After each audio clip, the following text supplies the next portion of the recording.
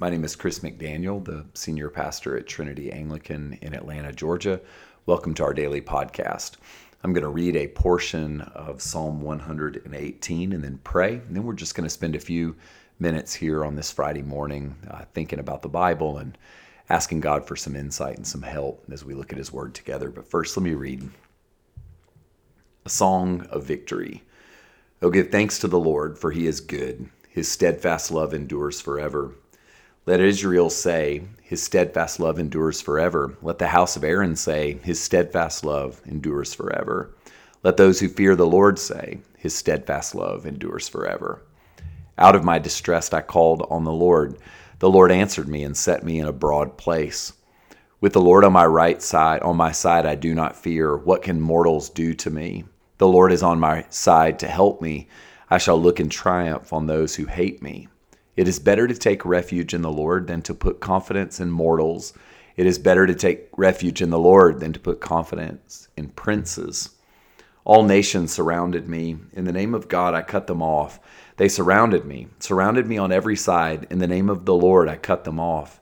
They surrounded me like bees. They blazed like a fire of thorns. In the name of God, I cut them off. I was pushed hard so that I was falling, but the Lord helped me. The Lord is my strength and my might. He has become my salvation. This is the word of the Lord. Thanks be to God. Let's pray. Father, we thank you for the Bible, specifically these poems from the book of Psalms. Lord, I think they're here to help us, maybe now especially. So we ask you to give us insight in the word. Help us to receive comfort and wisdom today. In Jesus' name, amen. Amen. So I love these kinds of psalms because they're so varied. The psalmist begins by pointing out and declaring the goodness of God, and you might think, like, what a strange thing to be reading during the pandemic isolation we're facing. It seems sometimes hard for us to speak of the goodness of God, especially when we feel pressed by life, when we feel like we're in a hard place. Sometimes I think, and maybe many of us are doing this right now, we question the very goodness of God when we face adversity, specifically when we're confronted with things that we don't understand. And right now, we're all being confronted with things we don't understand. Sometimes that can make us actually call into question some of our core commitments as Christians. And I just want to say to you that if you find yourself in that place right now, it's totally understandable. Questioning things that maybe felt settled maybe a few months ago. And yet I believe this is an opportunity for us to recalibrate our core commitments, to maybe double down on some things that we just need to frankly grab onto and seek to believe about God. And so that's what I'm going to spend just a few minutes here highlighting. I think the psalmist actually gives us some insight into how to be faithful right now. The first thing that he does after extolling the goodness of God is he calls out to God in his distress. He does not allow the psalmist's circumstances to keep him from crying out to the Lord. It's as if he decided ahead of time, when I'm squeezed, I will call out to God. And I think that there's an invitation there for you and for me. If we wait until trouble comes and then think, well, I'll do what feels native to me, we'll oftentimes run the other way. And there's a part of me that wonders if some of our reticence to crying out to the Lord is because we don't decide each and every day where we're going to go when the proverbial stuff hits the fan.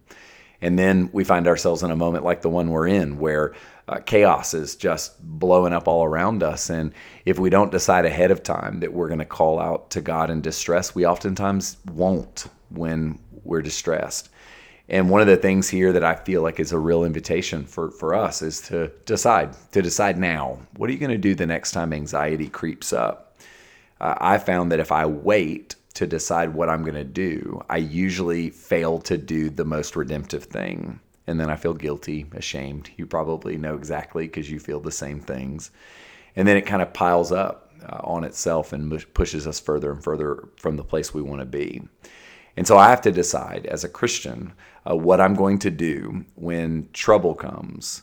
I have to decide that I will not allow trouble or my sin to keep me from calling out to God for help. And the psalmist says that when he calls out to the Lord in distress, that the Lord puts him in a broad place. And I have been thinking this morning about that. What does it mean to stand in a broad place? I don't know that it means that all of our problems go away. When I think of conflict, specifically physical conflict. Having a place for your feet to stand actually gives you leverage to fight the good fight. And maybe what the psalmist is trying to say is that when I'm in distress and I orient my voice toward God, God actually gives me a place to stand in order to do the fighting, in order to contend with the forces that are around me, whether they're inside me or they're circumstantial forces. I believe the Lord wants to give you a place to stand. And that doesn't necessarily mean your problems are going to go away. They almost certainly won't. But what I think we need sometimes is just a place to stand, a place for the Lord to give us room to put our feet anchored into something firm and solid so that we can see the Lord help us in times of distress. The second thing after calling out to the Lord in distress that the psalmist does is he asks this rhetorical question: what can mortals do to me? And I would just say quite a lot, actually. People, systems, forces of wickedness can do a lot of harm to people like you, me. And the point here, I think, that the psalmist is trying to make is not that people can't hurt us. It's that he's placed his emphasis somewhere else. His trust, if you will, is not just in the tendencies and the whims of people and systems, but that he's placed his trust in someone or something transcendent. And the writer is essentially revealing that he has a different point of orientation for where his security rests. And I think there's something pretty important here for us to think about. What he's done in this moment of saying, what can mortals do to me, is he's saying, I'm not putting my hope, I'm not giving power to people and systems. And I think there's something really powerful here, because the Lord is actually, I think, giving us an invitation to see that when we place our hope in the wrong places, mortals actually are able to hurt us in ways that they wouldn't if we were able to put our hope in the Lord. So I just want to ask you today, maybe a good point of reflection here at the beginning of this day is, currently, where are you placing your hope? When that leads us to the third thing that I think the psalmist is doing.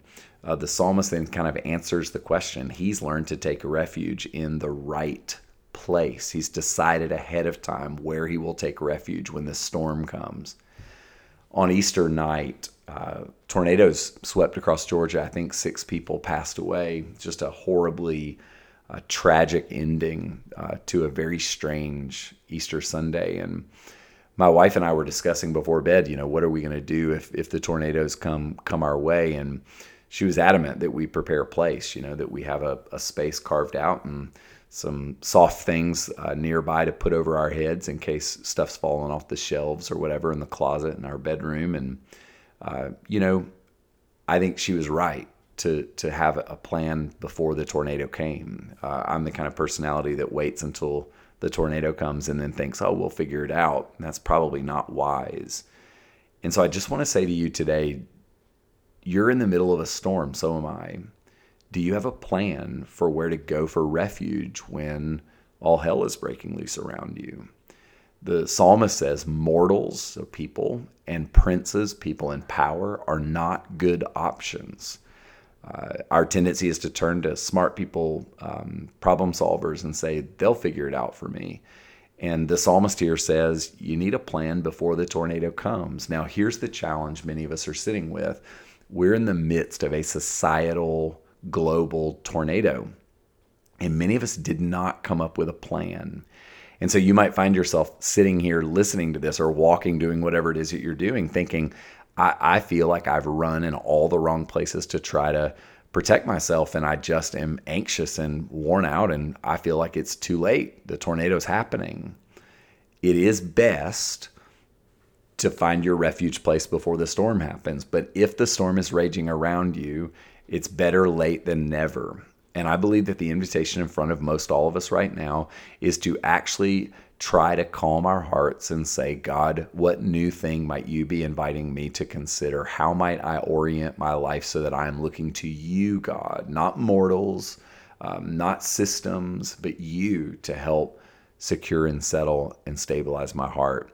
I think the Lord wants to actually secure and settle and stabilize our souls, even if the world around us is falling apart. And you may be late to the game. You may find that you have made a lot of mistakes in the last weeks. And yet I think now is a great time for us to say, Lord, this is not the best time, but it's maybe the time I have to turn to you and actually begin to orient and settle my life. And I would just say simply engaging in spiritual practices, time quiet, time with the TV and the phone off, time in God's word, learning to meditate, learning to pray, spending time to give voice to your feelings and share what's going on in your life. These things are going to deepen you and me and make us the kinds of people who increasingly turn in the right direction for refuge. And I love how he ends. He says, I was pressed hard to the point that I was about to fall, but I began to receive strength and even salvation from God. And what that reminds me of is in the midst of a time when lots of bad stuff is coming for us, that something good from God is also coming for us. That not only is the bad stuff swirling around you, but that something good, strength, salvation from God is also, I think, on offer. It's available to us. And as we walk further into this Easter season, I believe that one of the great opportunities in front of us is going to be, God, help me see the thing that you are wanting to give me, the gifts of grace that you would give me in the midst of all the chaos, in the midst of all the trouble. So as you walk into your day, I just want to leave you with two questions. Where have you been turning for help, comfort? And number two, are you convinced, sufficiently convinced of God's goodness, even in the midst of the storm? I believe that if we can be careful about where we're turning to Him rather than other things, we'll be better off. We'll make fewer mistakes. We'll sin less during this season. And I believe that for all of us, there's a real invitation to make a choice here, now, concerning the goodness of God. I am maintaining a posture, a steadfast commitment to say again and again, God, you are good. Even if I feel disoriented, you are good. And I believe that the Lord might be inviting each and every one of us to cultivate a commitment, an increased commitment to the goodness of God. So, Father, I pray that you would help us today. Give us access to grace. Lord, I pray that we would be able to look at where we've turned for refuge, where we've run for help. And Lord, if we've gone in directions that have not been entirely redemptive, I just ask you to forgive us, Lord. And we pray, Lord, that we would, in this space, make a renewed commitment to look to you in the midst of a season of disorientation. In Jesus' name, amen. God bless you. Go in peace. We'll see you when we see you.